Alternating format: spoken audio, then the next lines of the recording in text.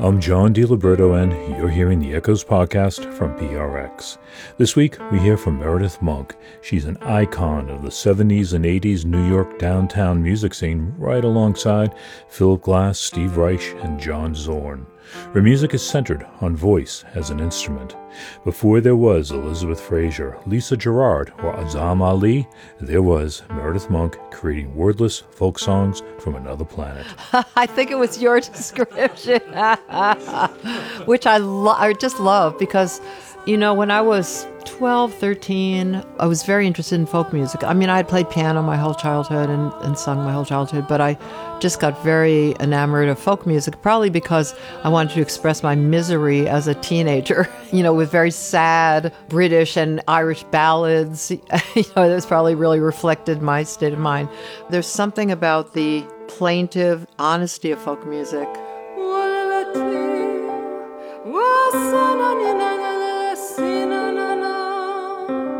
Before we get to that, I want to tell you about Echoes Online.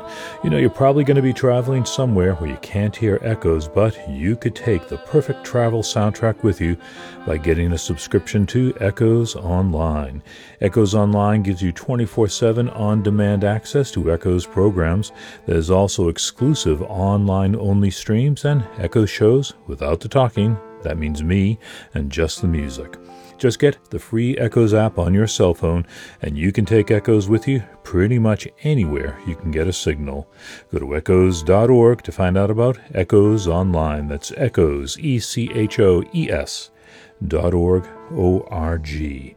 And now, Meredith Monk.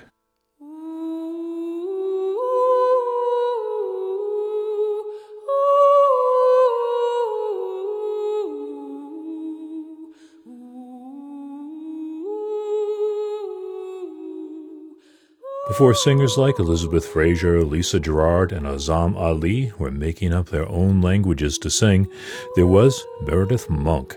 She was intoning sounds from within her soul and deep in her subconscious mind and bringing them out in a music that has the aura of the ritually divine. ECM Records has just put out a 13-volume CD set of all her recordings on the label. We go to the source with Meredith Monk.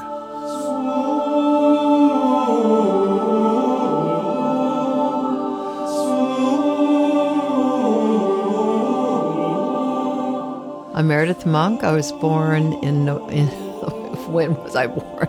It's too ancient. I'll start again. I'm Meredith Monk. I was born November 20th, 1942, and I'm a composer, singer, and director.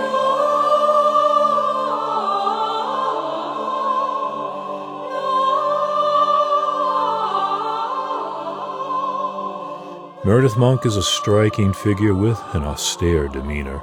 Her slender body is always draped in loose-fitting clothes, and she wears her brown hair tight against her scalp with pigtails hanging down below her breast. She looks like a picture of someone in the Dust Bowl, circa 1933. I spoke to her at the Big Ears Festival in 2019, where she was a featured performer. Her music is a singularity.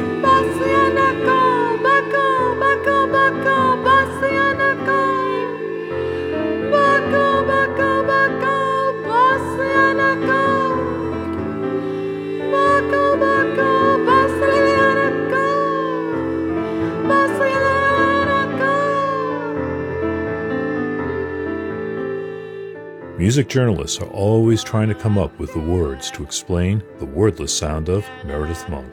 An unknown language, or how about folk music from another planet, yes, as someone called it? I think that was my description, wasn't it? I think it was your description,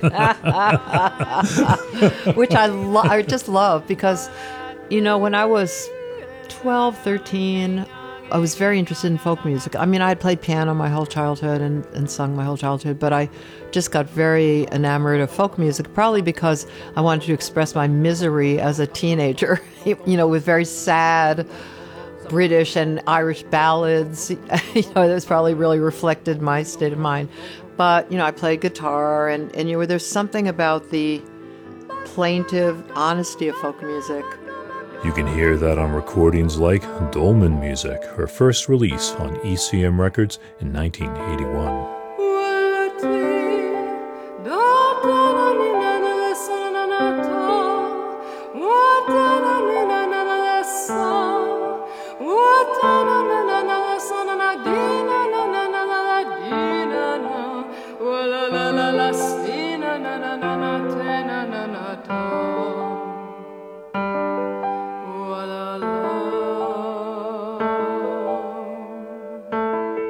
Meredith Monk turned 80 in 2022. She came up in New York City at just the right time. The downtown avant-garde scene was just blooming with composers like Philip Glass, Steve Reich, Lamont Young, and John Hassel forging a new scene around their minimalist music. Monk isn't a minimalist per se, but her sound is minimal and it fit right in.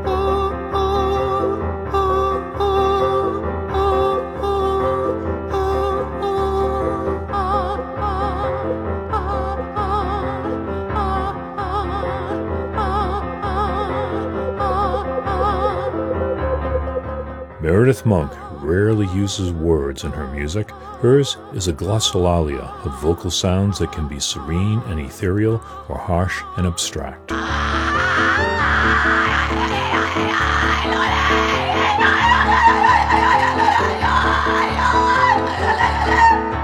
I always felt that the voice could really capture and express emotions that we don't have words for, between the shades of emotion. And in a way, I think that's what poetry does, or painting. You know, each person looks at a painting, an abstract painting, they're going to really come out with something different. And I like to give people that freedom. But it's not just random vocalizations. Every sound that I find really comes from my own instrument and exploring.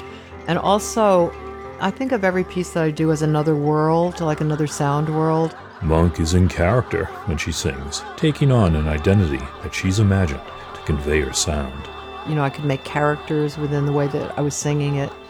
I want to have that plaintive honesty or plangent kind of honesty of folk music in my work.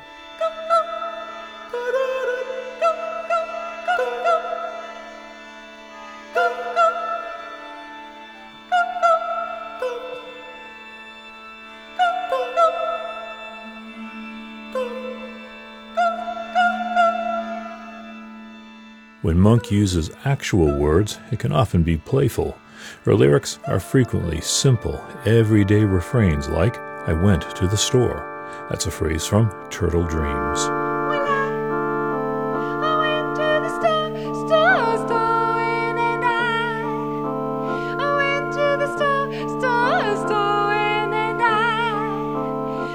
In one of her most recent works, Cellular Songs, she has a piece called Happy Woman. One time I was meditating, and the thought came to my mind was, well, if I die tomorrow, I've had an incredible life, and I've just been, surrounded by love, and I've done what I've loved to do in my life, and I'm just so blessed. And then I got up from the meditation and was walking around the house going, oh, I'm a happy woman, I'm a happy woman. And for some reason, I had my little taping device that I have, and I think I was taping it because I thought, well, when I'm depressed, I'm going to listen to this and go that I had this thought. Put it away. I didn't even think about it. And then I was in New Mexico. I do a lot of work in New Mexico because I have a lot, peace and quiet there. And I was at the piano, took out the little recording device, and I was trying to find another piece of material from Cellular Songs. And suddenly came upon A Happy Woman. And I thought, wow, that's sort of interesting. Oh, I'm a happy woman, I'm a happy woman.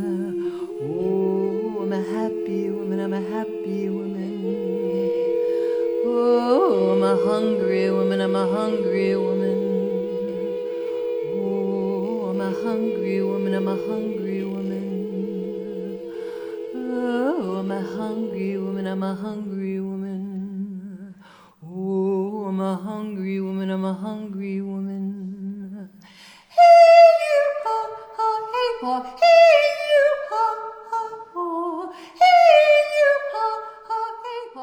In the second half of her career, Meredith Monk has taken on themes that are very expansive. The last 10 years or so, I've been taking on these very large themes, but it's really more with the knowledge that I actually can't make a piece about them, that nobody can make a piece about them. Like, how do you make a piece about impermanence, for example? It's like an oxymoron, a form about impermanence. So it's more just that I love this process of contemplating something as part of making something. It just seems like a wonderful way to spend a life, to contemplate these ineffable kinds of themes.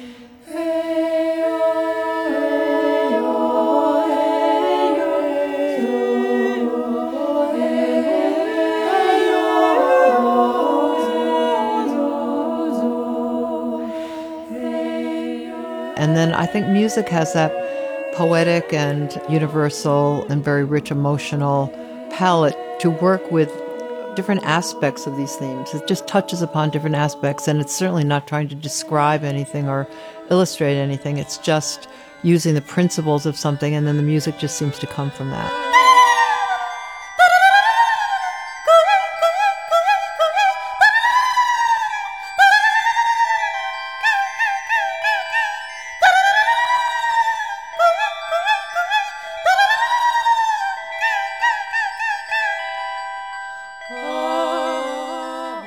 I never try to convey something specific.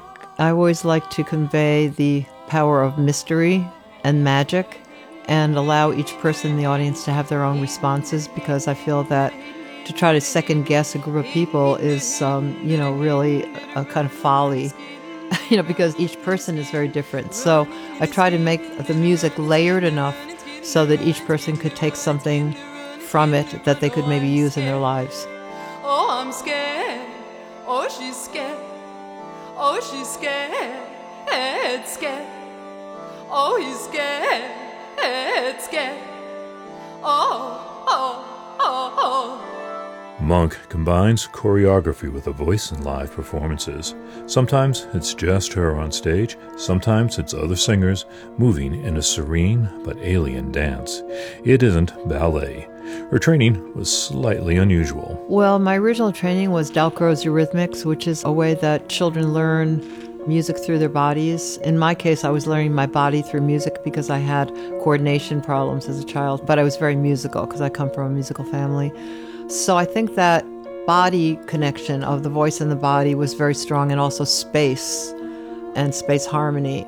She had some classical training, but it didn't quite take. I think that when I was at Sarah Lawrence, I realized I was in the opera workshop there and interpreting chamber operas, and I just knew that it was too confining for me because I always wanted to create something from the time I was 12 years old.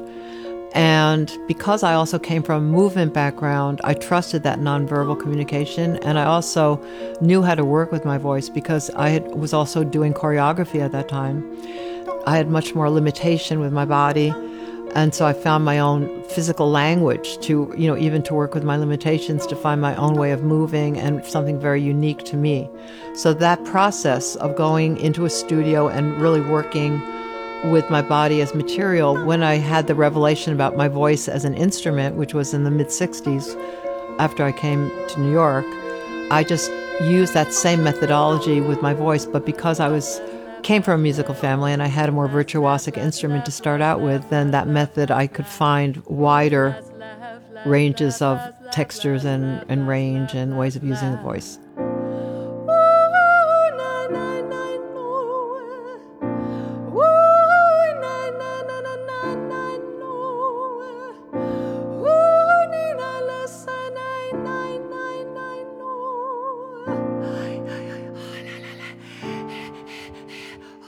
In her concerts, and even on record, there was a sense of ritual to Meredith Monk's works. It's as if you're experiencing a sacred rite. I think ritual is very important in society and in culture.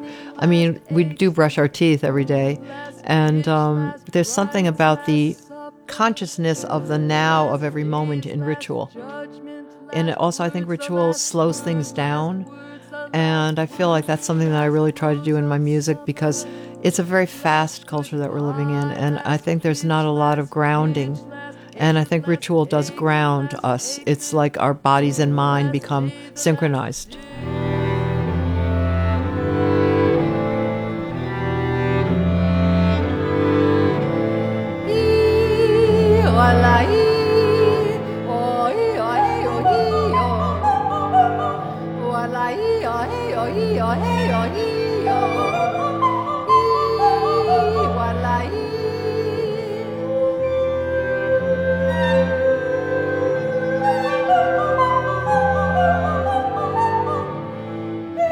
Although Meredith Monk says she doesn't want to convey any specific meaning in her music, the interior dialogue she has usually speak to an overarching theme. It's really more these textures, very complex, interwoven textures, interdependent textures, as a kind of metaphor for what I would hope a society would be, which is cooperative rather than competitive, which is kind rather than violent, which is generous rather than greedy.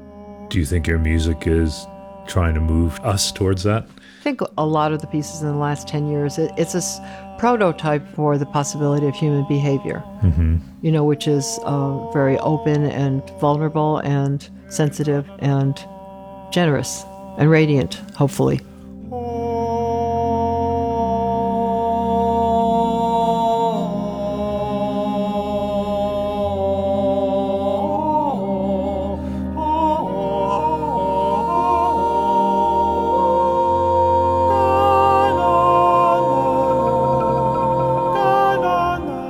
Having just turned 80 in 2022, Meredith Monk is making a music that is still, hopefully, looking out for the world, creating other worlds that may be more peaceful and visionary.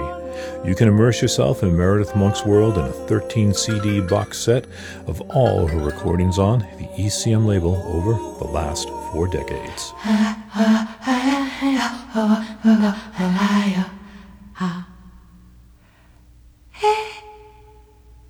I was so glad to finally get this Meredith Monk interview out there. I recorded it back in 2019 at the Big Ears Festival and have just been waiting for a hook to hang it on. I thought that would be the recording of her cellular songs, but that one still seems to be in process. So the recordings box set on ECM seemed like a good time to release it. I will have a link to Meredith Monk's new box set in the posting for this podcast at echoes.org. That's echoes, ECHOES.org, O-R-G. And again, that's the same place where you can support Echoes and the Echoes podcast. Next week, I've got Marconi Union, the dark, brooding UK electronic trio, talking about their new streaming live performance. I'm John DiLiberto. This has been the Echoes podcast from PRX. See you next time, tonight on the radio somewhere in the country or at Echoes Online right now or whenever you want.